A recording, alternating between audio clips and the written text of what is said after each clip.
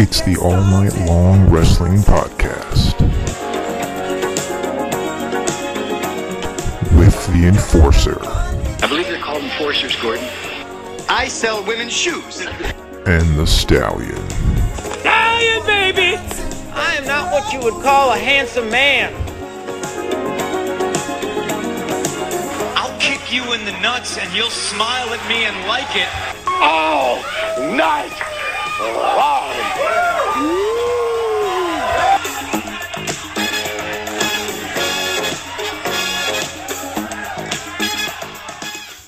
Hello, everybody, and welcome back to another edition of the All Night Long Wrestling Podcast. We are your host. He's the Stallion. I am the Enforcer, and today we are joined by a very special guest. You can call him the National Treasure. You can call him Nick Aldis, but whatever you do, call him the NWA World Heavyweight Champion. Nick, thank you so much for stopping by the show today. We really appreciate it. No worries. Thanks for having me, guys. Listen, you're fresh off a title defense against Shane Strickland over the weekend. Shane Strickland is one of the most sought-after, I guess, free agents in the business. How different is it defending the NWA title compared to all of the other titles in the world right now? I think that being the NWA champion, it was all about what we did with it. It was all about how we presented it in the beginning. It's we pride ourselves on authenticity, but at the same time, like, you have to, in this business, you have to portray a sense of belief before the people can, and the only way you can really do that is to authentically believe in it. And I very much believed in the credibility and the prestige of the NWA title, because I immediately saw the value and went, well, in sports, you have these iconic prizes, the World Cup, the Stanley Cup, stuff like that.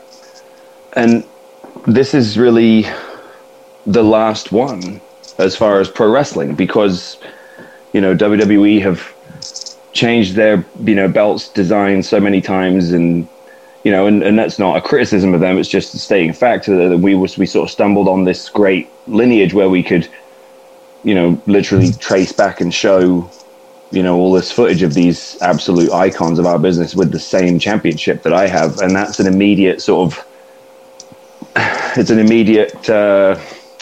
endorsement, so to speak, because you're sort of carrying on that, everyone can look at it and go, well, I know what that is.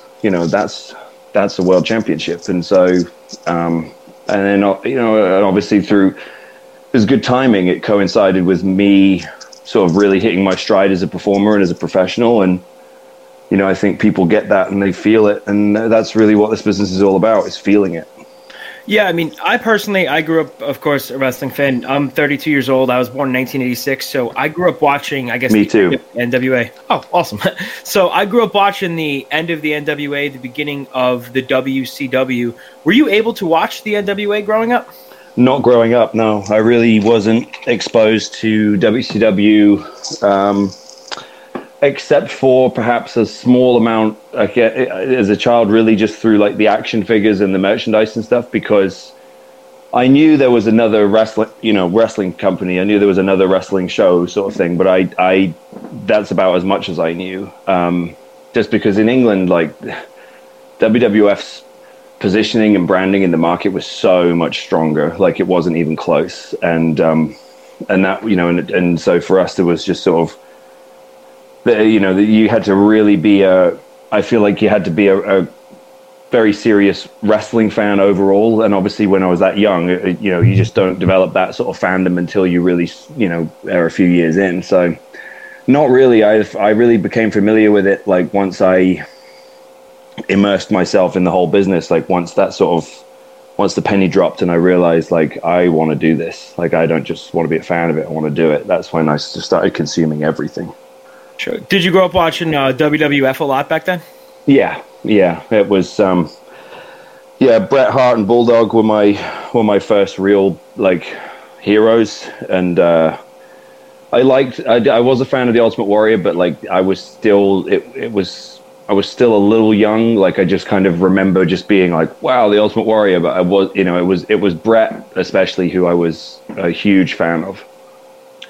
That's fantastic, because I'll tell you, the one thing that draws the line in the sand between Joe and I is my love for Bret Hart and his love for Shawn Michaels. And through probably, I would say maybe 35 to 40 people we've interviewed on this show, I would always ask them Bret Hart or Shawn Michaels. And I'm team Bret Hart, and it's 3 to about 30. So if I was to ask you all time Bret Hart or Shawn Michaels, where do you stand on that? I hate to be one of those people that, that doesn't give a definitive answer on it, but there are two different answers to this, or it comes in two separate parts. Like, if you're asking Nick Aldis, the kid who grew, like the kid who's just a wrestling fan, like just a fan, I would say Bret Hart, because he was my hero. Like, and I knew who Shawn Michaels was, and I thought he was cool. Do you know what I mean? I thought it was like, I could tell he was good, but Bret Hart was like my hero. He was the man. You know what I mean? That's the way I looked at it. I was like, well, he's clearly the best. And so I think, in that respect, that's kind of what the business is supposed to be. Like, it's a work. You're supposed to work the people into thinking like you're the best guy, like you're the most important. And Bret absolutely did that. So as a fan, purely as a fan, I would say Bret, because it works better on me. But as someone in the genre and understanding the art of it, and I do think you can make the distinction between the two. I don't think you have to, only look at things from one perspective or another. Absolutely. But as an industry insider, it's Shawn, because Shawn could do it all and did it better than anyone else. It's a fair answer. I'm still going to count that as a win for Team Bret, though, just so you know. Growing up, I know you were very athletic. What made you decide to kind of step into professional wrestling when you did? Well, I had always been an entertainer as well. I'd always been like entertainment minded, if you like. Like, the only reason that I did, I mean, not to say the only reason, but the main reason that I tried so hard at sports and, committed so hard to practice and training and stuff was because I wanted to do it on television. You know what I mean? I wanted people to know who I was. Like, I wanted to be revered, and it's sort of, it dawned on me when I saw wrestling that I could sort of scratch both of those itches, like you could be an entertainer and a rock star and a sort of larger than life personality and make people, it was, I wanted to make people cheer, make people make noise, and make people boo. I wanted to make people make noise. And then with wrestling, it was just like, I immediately understood what it was and like why it worked. And I immediately just said, this is what I want to do. Like, I want to do that. Like, and nothing's going to change my mind. I think it was Taz, actually, who said, to be a professional wrestler, you have to be a great actor, a great athlete, and a great stuntman. And that's literally everything you just said rolled all into one. So how did your getting a start in wrestling lead you to sign with TNA or Impact back in 2008? I was working full-time as a wrestler for Brian Dixon, who's one of the most successful British promoter of all time and longest running. So I was very fortunate to get on that crew because, he was running a lot of shows. I was sort of, for a lot of my first year, I was wrestling like 6 days a week. So it was my full-time job. I was like fully committed. I wanted to get good at this, and I wanted to, just keep progressing and try to get looked at when I could at different places. I started to get to that point where I felt like I was getting there. I was obviously very, very green, but I started to feel like as a talent, and I was like, I had a good enough look, and I thought I could sort of at least get looked at. And then Gladiators came along. Like they put some casting briefs out, and they put them up to, they put them around at a few wrestling places. And I actually didn't find out like that, but I found out through I had an agent. Well, he became my agent when I got this audition, because I had been cast. Like he had put a casting thing out for this like motorcycle stunt show thing, where basically you got paid to like for 5 days to kind of host this thing, but like in character. That just sort of, it was like a Mad Max type thing, and I just sort of wear like this sort of Mad Max kind of stuff and just walk around and be like, who's next coming into the Thunderdome? It was like a real like theme park like corny stuff. But at the time, like getting $2,000 for that when you were making like 40 quid a night on the holiday camps was like, yes, please, I'll take that. And off the back of that, he was like, hey, I have an agency and I specialize mostly in like stuntmen and stuff like that. But every now and then these sort of things come through for guys like you. Do you want me to put you on the books? I said, sure. And then Gladiators came back and he, got me an audition, and obviously I got the gig, which sort of really life changing at the time because I was 21 and like, it's funny because it was a short lived show, but it was such a crazy sort of launching point for me, and I always saw it like that. Right away I said, this is gonna be great because I can propel myself from this to get noticed in America. Like I immediately sort of looked at it like that. And what I didn't even really think about until it was actually happening was the fact that like I became a celebrity in England sort of overnight, like literally overnight, because they announced that they were bringing the show back and kept teasing it, the anticipation for it and stuff like that. And the British tabloids are very much, they really cover like what's going on in television and stuff. And people really sort of, it almost became like an event to find out like who are the new gladiators, because the ones from the 90s were so iconic and like such a big part of TV that like the build up and the anticipation to like who is the cast going to be this time, like who are they going to be, what are their names going to be, what they're going to look like, all the rest of it. It became like an event. So they did it all. I think it was May the 1st, like it was in 2008, and like we had to go to these shoot locations to sort of to do all our promo pictures and all our like green screen stuff and all this, and in the dead of night, like 3 a.m, so no one would see us, and we were getting like it was super secretive about it. And then because literally on one day, like every single news outlet, every magazine, every newspaper, every TV show, every single thing had us all over it, and the ad campaign started because it was run by B Sky B, who's Rupert Murdoch's company. Like they don't mess around. Oh yeah. And it was just like I was just thinking about this would be a good opportunity for me to get on TV and make some money, and then hopefully help my wrestling career. And I and then overnight became a celebrity, and suddenly realized like, wow. And no coming back now. Yeah, and I'm saying it because it's true, but I made the biggest impression on that show because I was a wrestler. Like I knew how to talk, like or at least. I mean, I watched some of it back now, and it's like cringy as hell. But yeah, but you had the idea time. Back then. Yeah, well, I was, and compared to, I was just so different to everyone else. Like as far as I knew that all you had to do was not flub really, and just kind of be outrageous, and it British TV would lap it up, and they did. So as a result of that, I not only got the most screen time on the actual show, but I also did the most media. And so I think it sort of created a very good shop window for Dixie, and TNA, because they were looking very closely at the UK market at that time, because they were doing really well over here in England. And as a result of that, it just was, the timing was good. Like I've heard 2 different versions of how it happened. One is that Kurt Angle swears up and down that he came over to the UK to do some media, turned on his TV in his hotel, and saw me and basically called back and said, "You've got to see this guy. Like we need to find him. Like he's got to be a wrestler."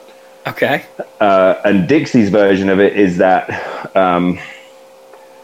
FSM magazine in the UK, I still write a column for him to this day. They did a big feature on me, because of Gladiators and everything, and obviously they went like, oh, he's a wrestler, and like now he's a celebrity on television. and that was the first ever issue of the magazine that featured a non-WWE guy on the cover, and it was AJ Styles. So obviously Dixie was kind of looking fairly closely at that, and obviously as a result, like, they all kind of came across me. So it was actually through FSM that they got in touch with me, because then, like, James, the guy who was running it at the time, called me and said, "Hey, Dixie Carter from TNA was asking for your contact information. Do you mind if I give it to her?" And I was like, "Nope." And make the call. Yeah, and honestly, she emailed me and basically said, it was really short. Like, it literally was like, "Hey, Nick, like, are you interested in coming to America and, you know, becoming a superstar with TNA Wrestling?" Like, or something to that effect. And I just kind of went like, "Yes, I am." And then Terry Taylor took over from there and sort of handled the contracts and all that stuff. And then, yeah.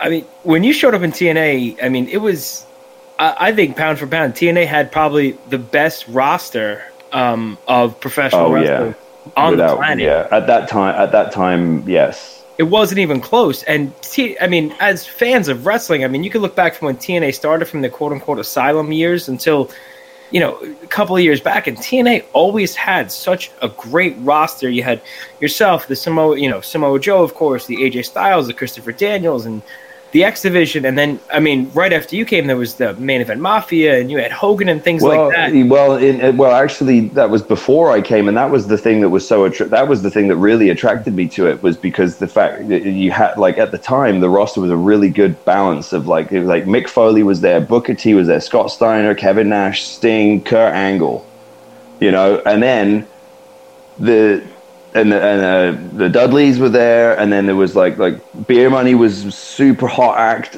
Everyone knew AJ was the best in the business. Samoa Joe was one of the best in the business, and, like, you know, was a very hot sort of free agent, and, like, you know, it was and was causing probably more buzz than anyone at that time. And it was like they were all in TNA, and then on top of that, you had all these other talents that were super talented, all the X Division guys, like, you know, and it really was like a who's who, but from, you know, 10 years later, 5 years later, you know, and that was I recognized that right away. Like, I was fortunate because I had because I was a bigger guy in the UK. I had a lot of the time when they would bring over Americans like Gangrel or PCO, he came over, you know, and people like that I would quite often end up wrestling them because they were all so big, you know. And I just remember the first time I got in there with Gangrel, like, he was the first, like, you know, significant sort of star that I had wrestled in a, you know, singles match. And I just remember being like, God, this is so easy.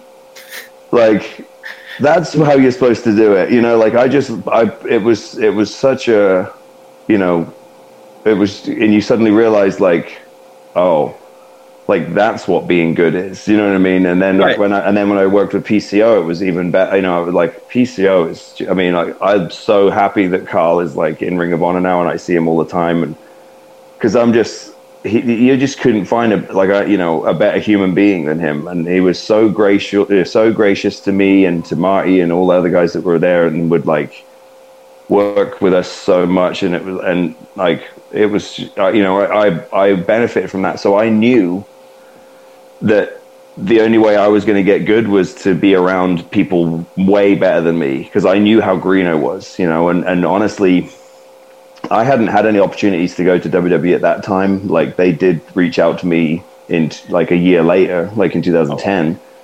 But I just thought to myself at the time, because a lot of my mates from, you know, were getting picked up at the same time and all going to FCW in Tampa. Oh yeah. And I remember, like, thinking to myself, I think this is a way better idea. You know, I get to work with Kurt Angle and, like, Mick Foley and all these guys, and it was kind of like they were sort of just stuck with each other. And I sort of thought, well, I don't know. I didn't think it was better for everyone. I just thought it was better for me because I just thought, well, I learned through osmosis, yeah, Sure, I mean, I would never take that away from my career. Do you know what I mean? Like it was so valuable. no, because when you look at that roster, you feel like the guys at the top of the card, like you said, the Scott Steiners, the Booker T's, they'll draw the eyes to the product, and then you have the guys on the middle of the card who are going to benefit from that. So I could absolutely see why, you have the real, like the workers, and the guys that could put on the great 15, 20, 25-minute matches, but people are still going to tune in for the Hulk Hogan, so you could kind of piggyback off that notoriety. So in a perfect world, it made sense. Why do you think TNA was never able to reach that next level? Was it too much too soon for them? Were they trying to be too much WWE? I mean, from somebody who was there, what was kind of that atmosphere like? There are way too many answers to that question. There is no one definitive thing. There's no one definitive reason. It's kind of like whenever we go back and drudge up WCW, everyone wants to say, oh, it's because they paid the talent too much money, or oh, it's because like the management was bad, or oh, it's because Hogan, did this and that. It's not. It's always a combination of a whole load of things, and many of which we don't even really know the full truth about. As for TNA, I think they lost their identity. They lost the trust of the audience. That's the simplest way I can say it, is they lost the trust of the audience. And I'm friends with Eric Bischoff today, and we have addressed this with each other. We've addressed it publicly. I think, but like I said, like we didn't get on very well when he came to TNA, because I felt like the way that they came in with the whole tearing up the format and kind of advertising, certain things, and then basically saying like, no, that show would suck. Like, you want to see this instead. I always felt that was just kind of a very bad way to start, because I said, you're kind of insulting the audience. Like, the audience have been watching and following this. That's the reason you're here, because we've built a big enough audience, and now you're telling them that what they've been watching, they're stupid for watching it. And it's kind of like, people don't like to be told they're stupid. Yeah. But that's just my opinion. And, Eric and I, like I said, we're cool now. Like, we actually, I spoke to him a little while back for a long time. He's a great guy. And I respect a lot of things he's done. But for me, I always felt like that was the sort of the beginning of a period of,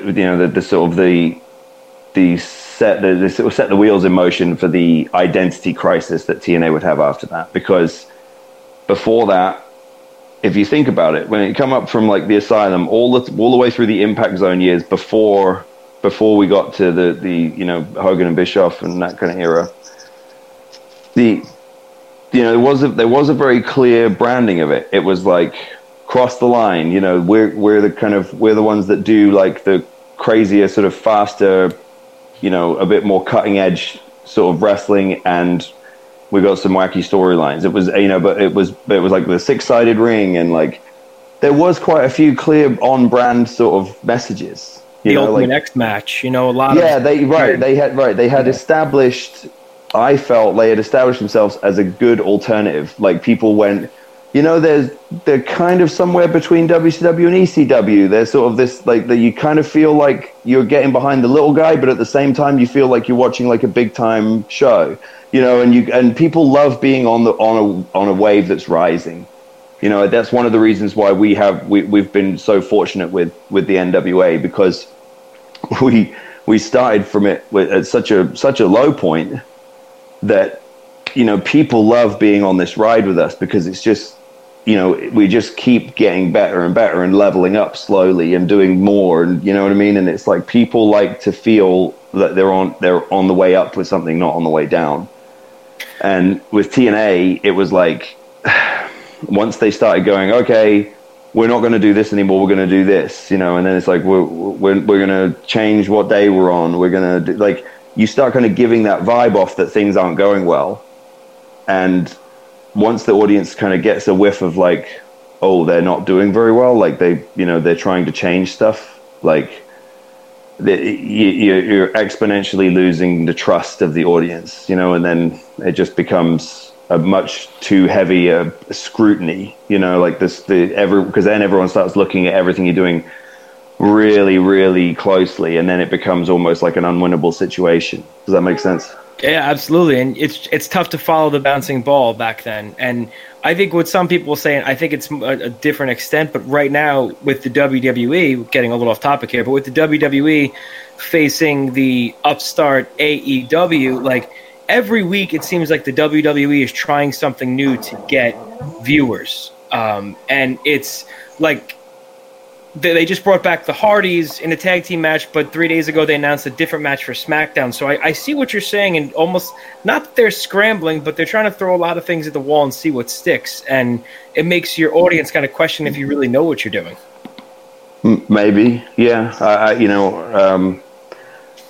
There does definitely seem to be some reaction to the sort of unknown threat, I guess, that's potentially looming on the horizon. But I'm very careful to sort of comment too much on that, obviously, because I have friends, and other people close to me involved in both sides of it, and I'm very much independent of that.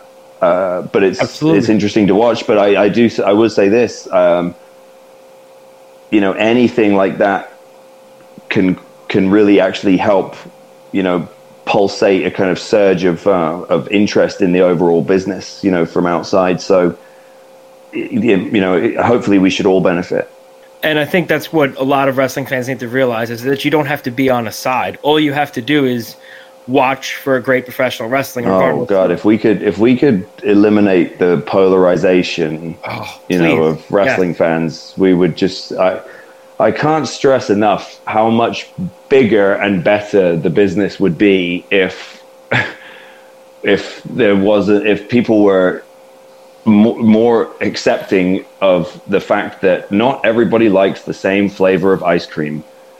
Is it okay if cruiserweight, strong style Japanese kind of influenced wrestling is your favorite wrestling? Is it okay that we get a couple of brawls? Do you know what I mean? Or does the whole show have to be what you want? Like, because I don't know, dude. Like, if I go out with my friends to a restaurant and like one of them's a vegan and there's no vegan options, like we're probably going to go to another restaurant. Like it's because we're not so quintessentially selfish that we have to go, no, I want everything that I want, and anything else that anyone else wants, those people are stupid. Absolutely. Everybody else is wrong, and I'm allowed to complain about it. Like, we get a lot of stuff on our NWA feedback that will sort of chastise WWE, in like as a way to sort of highlight like what they like about our product. And it's like, just say what you like about ours, because we know you're watching WWE, like otherwise you wouldn't be commenting on what you didn't like about it. So, it's sort of prevalent in our whole society, though, isn't it? Nowadays, everywhere you look, you have to like one. It's not enough to like one thing. You have to like one thing and hate the other thing. Right. Exactly. You can't just be positive about something. You have to be negative about 5 other things. Mm-hmm. And that's unfortunate. But when you get back to when you left, you were with Global Force for a while. You were the Global Force heavyweight champion. But when you left there, a couple of months later, you defeated Tim Storm for the NWA World Heavyweight title at CZW Cage of Death 19. How in the hell? Mm-hmm. How did you win the title at the Cage of Death? I don't know. Beats me. I think so we have a relationship with David Marquez in Championship Wrestling from Hollywood, and his he's somehow linked with CZW, his business partner, or he's like sort of partners with the guy who, I don't know, something like that. But that's sort of how it came to be. And we, at the time, because we had really started to figure out what we wanted to do with 10 pounds of gold. And we started, Dave and I, especially Dave Lagana, started really, I hate to use this phrase because it's so overused, but really started thinking outside the box. Like, what could we do? You know, like that. You know, where could we go that would have some really compelling content of like my whole journey? Because we were getting so much mileage out of the stuff that basically documented the travels. You know, documented like the dressing rooms and the environments and the different wrestlers we were interacting with and the fans and everything. And we went, and then you know, Dave was like, I think he's like, I've got you booked at CZW, Cage of Death, and I was just like, oh god, you know, like, yeah, and it was just like, it'll be great, like they're gonna boo you out of the building, and like we can really highlight like how different you are to them, and like it's, you know, and all I'll say is like, I'm not a fan of that wrestling. Wasn't a fan of that show. Saw some things on that show I hope I never see again. So you will not be defending the title in a weed whacker landmine? No, highly unlikely. But I will say this, that, you know, which is a testament to them as well, and their branding and their sort of, you know, their mark, I suppose, on the business. But people still talk about it. Yeah. So it was an interesting, you know, moment. It probably would have been, you know, less significant if it had happened like a show, you know, like a Championship Wrestling from Hollywood or something more synonymous with sort of the NWA style. True, but I mean that win was the start of, I mean, so many great things, and I'm glad you brought up 10 pounds of gold, because if you're not subscribed to the NWA on YouTube, please do. It is such a look behind the scenes, but it's such a compelling watch. Documented recently, you with Dory Funk. I saw, you know, that was just so awesome to see you speaking to Dory Funk about the lineage of the title. I mean, what it meant to him, and for him to say what he said to you, that moment must have meant something unbelievable. Yeah, it absolutely did. And Dory's, you know, he's such a great professional, you know, that you know, he has said stuff to me, you know, privately, and when he was at NWA 70 in Nashville, he gave me a nice gift and stuff like that. So I was aware that, you know, he sort of was a fan of mine and endorsed my work and my position, but I still didn't really know what he would do, you know, with a camera rolling. Like, we certainly didn't prep him or do anything ahead of time, you know, and so yeah, when he obviously, you know, he's a professional, like he knows how to do it, and he delivered it in such a nice way, and yeah, it did. It was it's up there with, you know, one of, you know, my favorite moments in the business. Yeah. I mean, your defense of the NWA title, I mean, the Aldis Crusade, 20 title defenses in something like 2 months, even in China, that to me stands to show the resurgence of the quote-unquote 10 pounds of gold, the resurgence of the NWA heavyweight title. And it's great to see as a fan of the NWA growing up how much stock people actually now put in that title again, and how it's almost must-see TV. I mean, when you see that title being defended, of course, we have a big title defense coming up, but your matches with Cody Rhodes at All In was a great match, and that event was great. But the 2 out of 3 falls at NWA 70, and especially to hear Tony Schiavone and Jim Cornette on commentary for that match brought back such a nostalgia. And to me, that reminded me of, you know, I'm not just saying this, the Flair Steamboat 2 out of 3 falls match from Clash of the Champions. I mean, that was, as a fan and somebody who respects the history of the sport yourself, to have Tony Schiavone and Jim Cornette call your match a 2 out of 3 falls for the NWA title, that must have been, you know, such an amazing experience. I would point to that match, you know, as the best, you know, that's 100% my best work on every level. I mean, I suppose the only thing I wished, if you could put something else into that segment, it would have been a promo.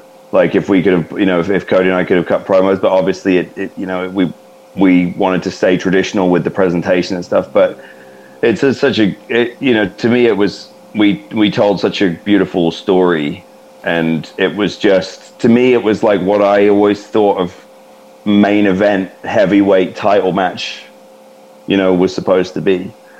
It had the feeling, and it had wrestling, it had brawling, it had, crazy moments, and even like the stuff with the girls and the other guys around ringside and all that. I wouldn't change any of that. Like it was just, and the table, and then it was all, at no point did it feel like we were just doing spots, like we would, like I felt like it was as well crafted as anything I've ever done, for sure, because it was like, I think we could in the arena, in the building, we could feel the people kind of going on the ride with us. Like we could feel them like going, like Cody and I, we just have that chemistry. Like there's just no, I know it's such a cliche thing, and I used to hear other pros talk about it, and I would think like, come on, spill the beans. Like, what is it?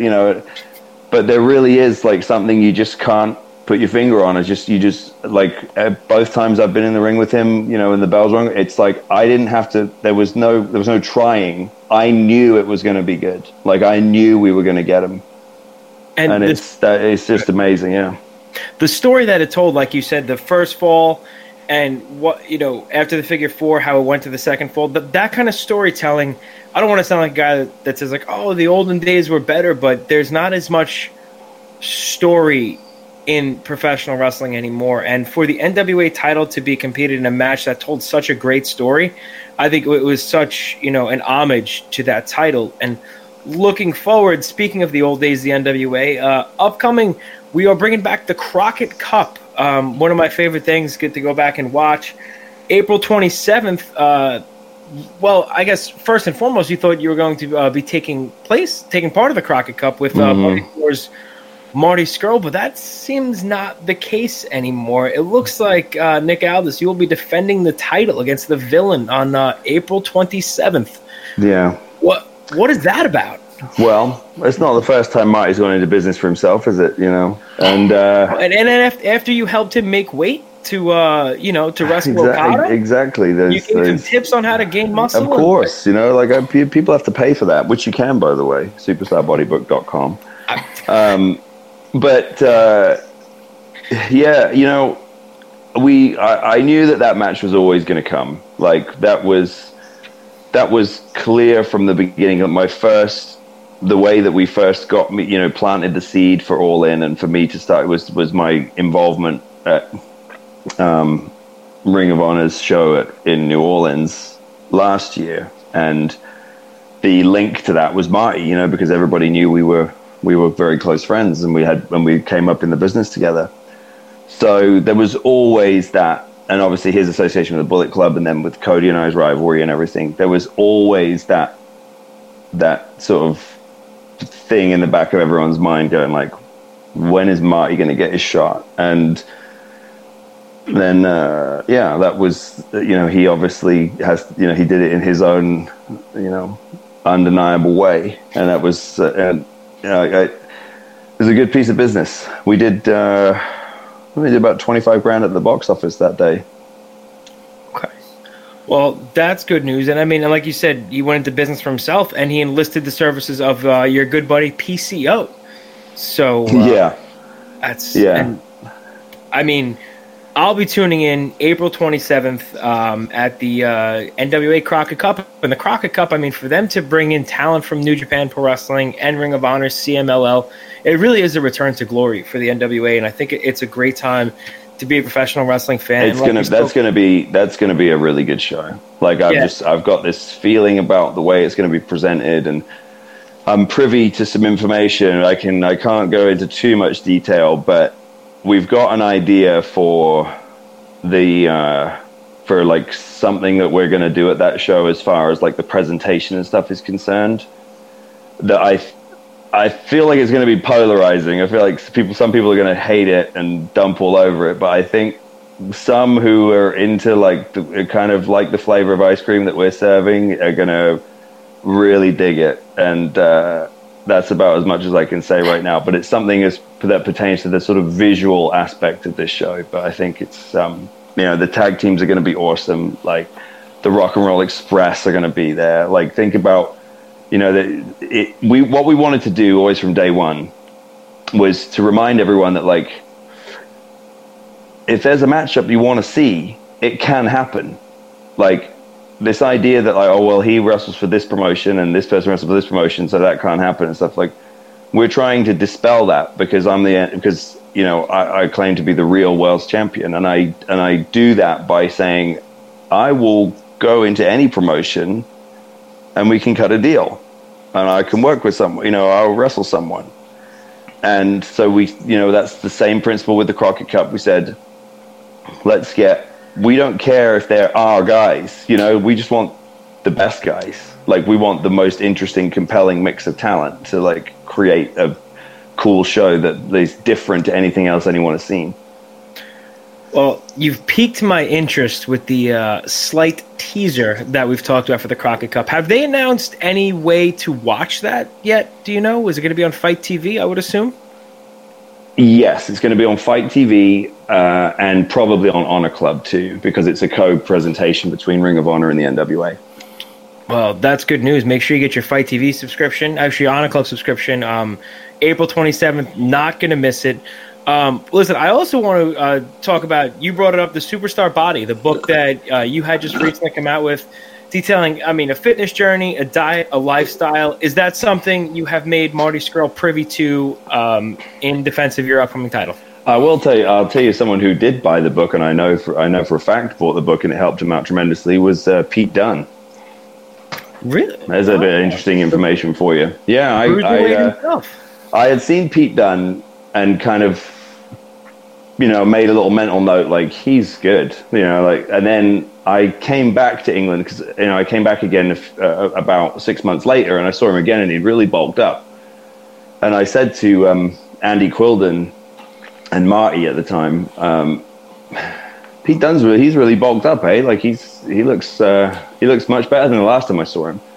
And they both started like giggling and going like, okay, whatever. And I was like, what do you mean? And I said, no, I'm serious. And they were like, oh, he was just telling everyone that he bought your book. We thought you were like, gloating kind of thing. I was like, no, I didn't know that. And then he said, he told, like, people asked him about how, he bulked up and stuff. And he's like, actually, I bought Nick Aldis's book. So that's awesome. You gave yourself a plug without even knowing it. It worked. Yeah. Where can everybody find the book? Well, superstarbodybook.com if you want a signed copy, because I have a bunch in my inventory, so I can sign it and send it to you. It's available on Amazon, Barnes & Noble, anywhere good books are sold. And while we're plugging merchandise here, make sure to go to ProWrestlingTees.com. The National Treasure champion shirt you have is probably my favorite pro wrestling shirt right now. Oh, really? Thank you. It is awesome. Make sure you go to ProWrestlingTees.com, type in Nick Aldis, find the merch on there. It's got some really good stuff. WrestleCon weekend is coming up, WrestleMania weekend. Will you be appearing at WrestleCon at all? At WrestleCon, unlikely. Or that weekend that is like 12 shows or 20 shows in 3 days up here in New York? I've had some strong inquiries from some promoters who obviously want title matches, and we're debating. We're just kind of, because obviously Ring of Honor has the big show at the Garden. So we're just sort of assessing the possibilities and what's going on, and before we make any sort of concrete commitments. Awesome. Well, Joe and I are going to be there that weekend, so if you do decide, let us know so we can get tickets ahead of time. Right now, we're going to be at Ring of Honor, definitely, but let us know we're going to be that weekend. I'd love to see the NWA World's Heavyweight title defended somewhere. I don't think I can resist the idea of walking into Madison Square Garden with 10 pounds of gold. So, I can't picture a better way to spend my weekend. I'd be the first. I'd be the first man since Harley Race to do that if I was to do that. And I mean, when you talk about lineage of a title, that's the answer to a trivia question at some point. So, well, and speaking of Harley Race, I'll be wrestling at Harley Race's promotion next weekend in Missouri, just outside St. Louis. And that's his Night of Champions 4. And Tommaso Ciampa, the NXT champion, will be there also. So there's going to be there might potentially be an interaction between the NWA World Champion and the NXT champion. God, it's such a cool time to be a wrestling fan. I mean, it is awesome right now. Where can people follow you online on the social media, find out when you're going to be, where you're going to be, and follow that 10 pounds of gold? On Twitter, at Real Nick Aldis. That's also, if you search that on Facebook, you can find my page. And then on Instagram, I'm just at Nick Aldis. At Nick Aldis. Well, Nick, national treasure, we thank you so much for your time stopping by the All Night Long Wrestling Podcast. We wish you nothing but the best of luck, and we hope to see you Madison Square Garden WrestleMania weekend. Thanks, boys. Appreciate it. Take care. Have a great night. All right. Bye-bye.